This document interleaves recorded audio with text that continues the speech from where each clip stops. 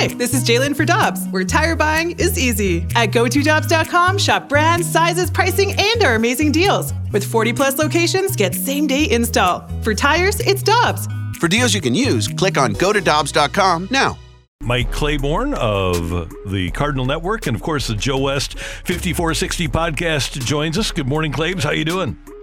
I'm doing well. How about you guys? Everything's good. You know, one of my favorite players as a kid was Paul Krause, who is the all-time NFL interception leader. I liked those Vikings teams that went to 4 Super Bowls and didn't win one, and he was kind of a mainstay on the Purple People Leaders. Which is one of the most underrated defenses the game has ever seen. Paul Krause has a record that will never be broken, 81 interceptions. I think Rod Woodson of modern day, he was like in the 70s. And you look at guys now that are active, nobody's going to break that record. I think the two most safest records in the NFL, nobody's going to have 14 interceptions in 12 games like Dick Night Train Lane, and I don't think anybody will have 81 interceptions in a career like Paul Krause. Claves, Purple People Eaters is one of the best nicknames in sports, no? There's no doubt. No doubt. And, you think about their front line of Jim Marshall, Alan Page, Carl Eller. And Jim Marshall should be in the Hall of Fame. I mean, he's got a record. Brett Favre broke his record of most consecutive games, but you look at what Alan Page is, the first defensive tackle to be an MVP in the league. I mean, so they were loaded, man. They just that for some reason they just couldn't win a Super Bowl, but that doesn't take away how good they were as a unit. Hey, Claves, let's switch gears a little bit and get into the Cardinals. Milwaukee was eliminated from the playoffs, and that's one team that we know we're not going to face. Is there a preference for you between the Padres and the Phillies that you would prefer to see in this wild card round? I'd rather play the Pirates, but I understand they're not going to be eligible. So, I don't think they're going to make it. Yeah, I think they got some work to do. Well, it looks like it's going to be Philadelphia. And I think that's going to be an interesting matchup because Philadelphia, if you look at them statistically, they mirror the Cardinals in a lot of different categories. They strike out a little bit more. Cardinals walk a little bit more. Both teams hit left-handed pitching extremely well. And ironically, Philadelphia has stolen more bases than the Cardinals. So we're going to see some good offense.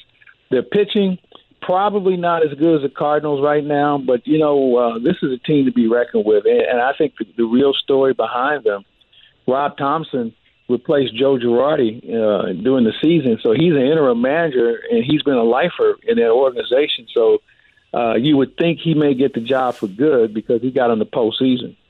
Claibs, I was going to try to come up with a stat last night about how the Cardinals are incapable of manufacturing runs because they don't bunt.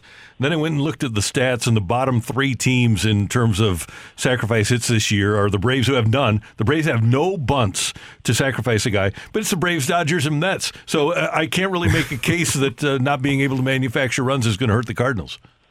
You know what they decided to do? They said, screw bunting in spring training. Let's see how many more home runs we can hit. Right, exactly. I really think that they just eliminated bunting. There's a time and place for it, but, teams just don't do it enough where they feel like there's a win in the situation.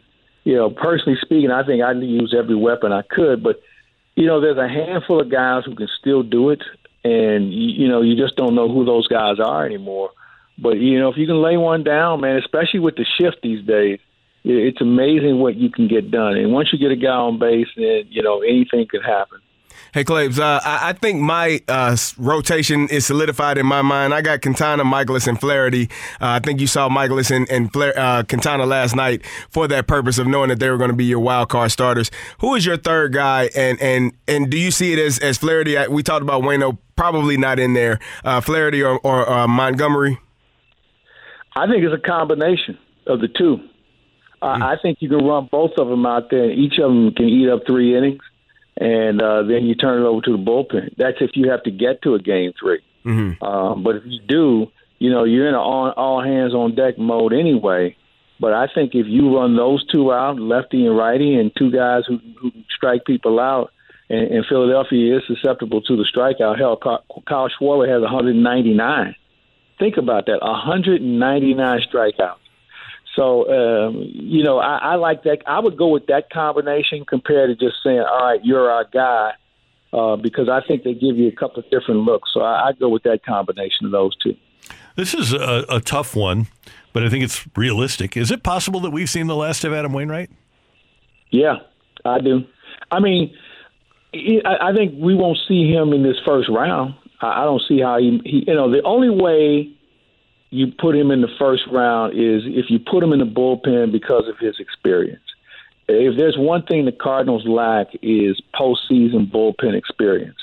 And we know what Waino did, and obviously back in 2006, but bottom line is there needs to be a guy out there that can kind of make sure guys get it because the intensity level is going to be raised a little bit. But I don't see him getting a ball to start a game with. I would see him maybe in relief, maybe. And then I think if you look at it that way, then you have to look at what matchups work. Because, with the analytics in such play these days, guys are looking for matchups and what has he done for me lately against the other guy. So maybe there's a matchup that Ali Marmol could put him in where, he could be effective late in the ballgame. Hey, Claves, since August 10th, Albert Pujols has 17 home runs. He's tied with Aaron Judge. Him coming back this year, I don't think anyone expected that. What have you seen from him, and just how great has this been for all of Cardinal fans? Well, it's been one of the greatest accomplishments I've seen. I don't think there's any doubt what he's done down the stretch. And you know what I think he did, Kerry? I think he really got back to trusting his hands a little bit more. Because, he was getting himself out. The opposition wasn't getting him out. He was getting himself out, chasing sliders, out on his front foot too much on changeups. And I think he just decided, look, I'm going to trust my hands here. I'm going to wait on it, and I'm going to do what I need to do.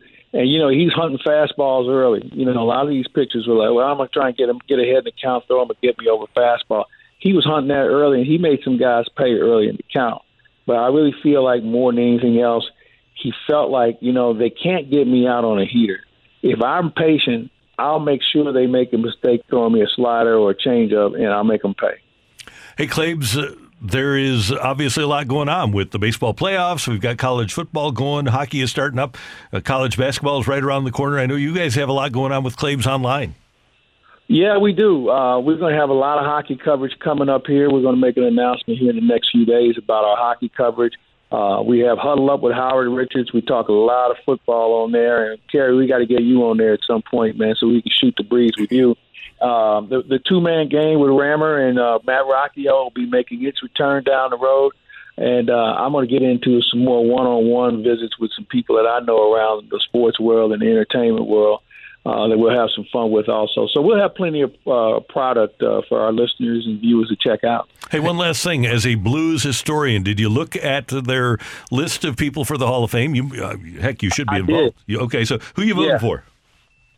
Well, you know what? I really wish they would have had three people that would have been on the ballot. I mean, three people.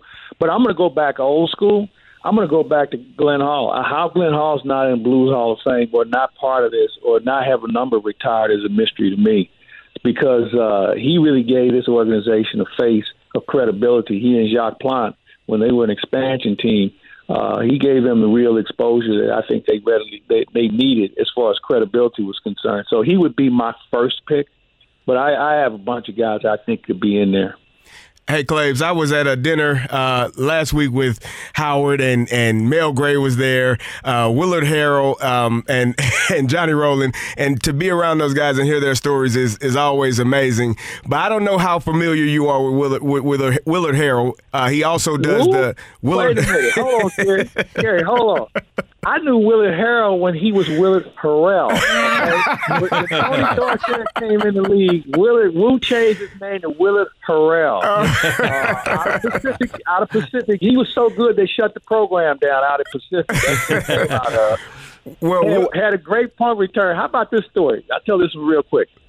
He's playing golf with Charles Barkley. And so they get into this thing about Willard playing in the NFL. So Willard pulls out his phone and shows him this one highlight that Howard Cosell had narrated. He had a punt return. And Charles just said, man, it's going to be a sad day when I have to pull my phone out to tell people I actually played. So, Wu and I go way back. As a matter of fact, he's my insurance guy with State Farm. So, yeah, we have great history. Well, he does the sideline, making sure that your socks are. He's a police. He's a sideline. He's a fashion police for the NFL. Claims he fined me $5,000 when we were playing here in St. Louis because I had too much white showing, and I didn't know. So, Grant, listen, man. For some socks. You know what? And from this point on, anytime you see Wu, he should be buying you dinner or something, man. He should be apologizing. I'm going to let him know that the next time I see him. Way too much.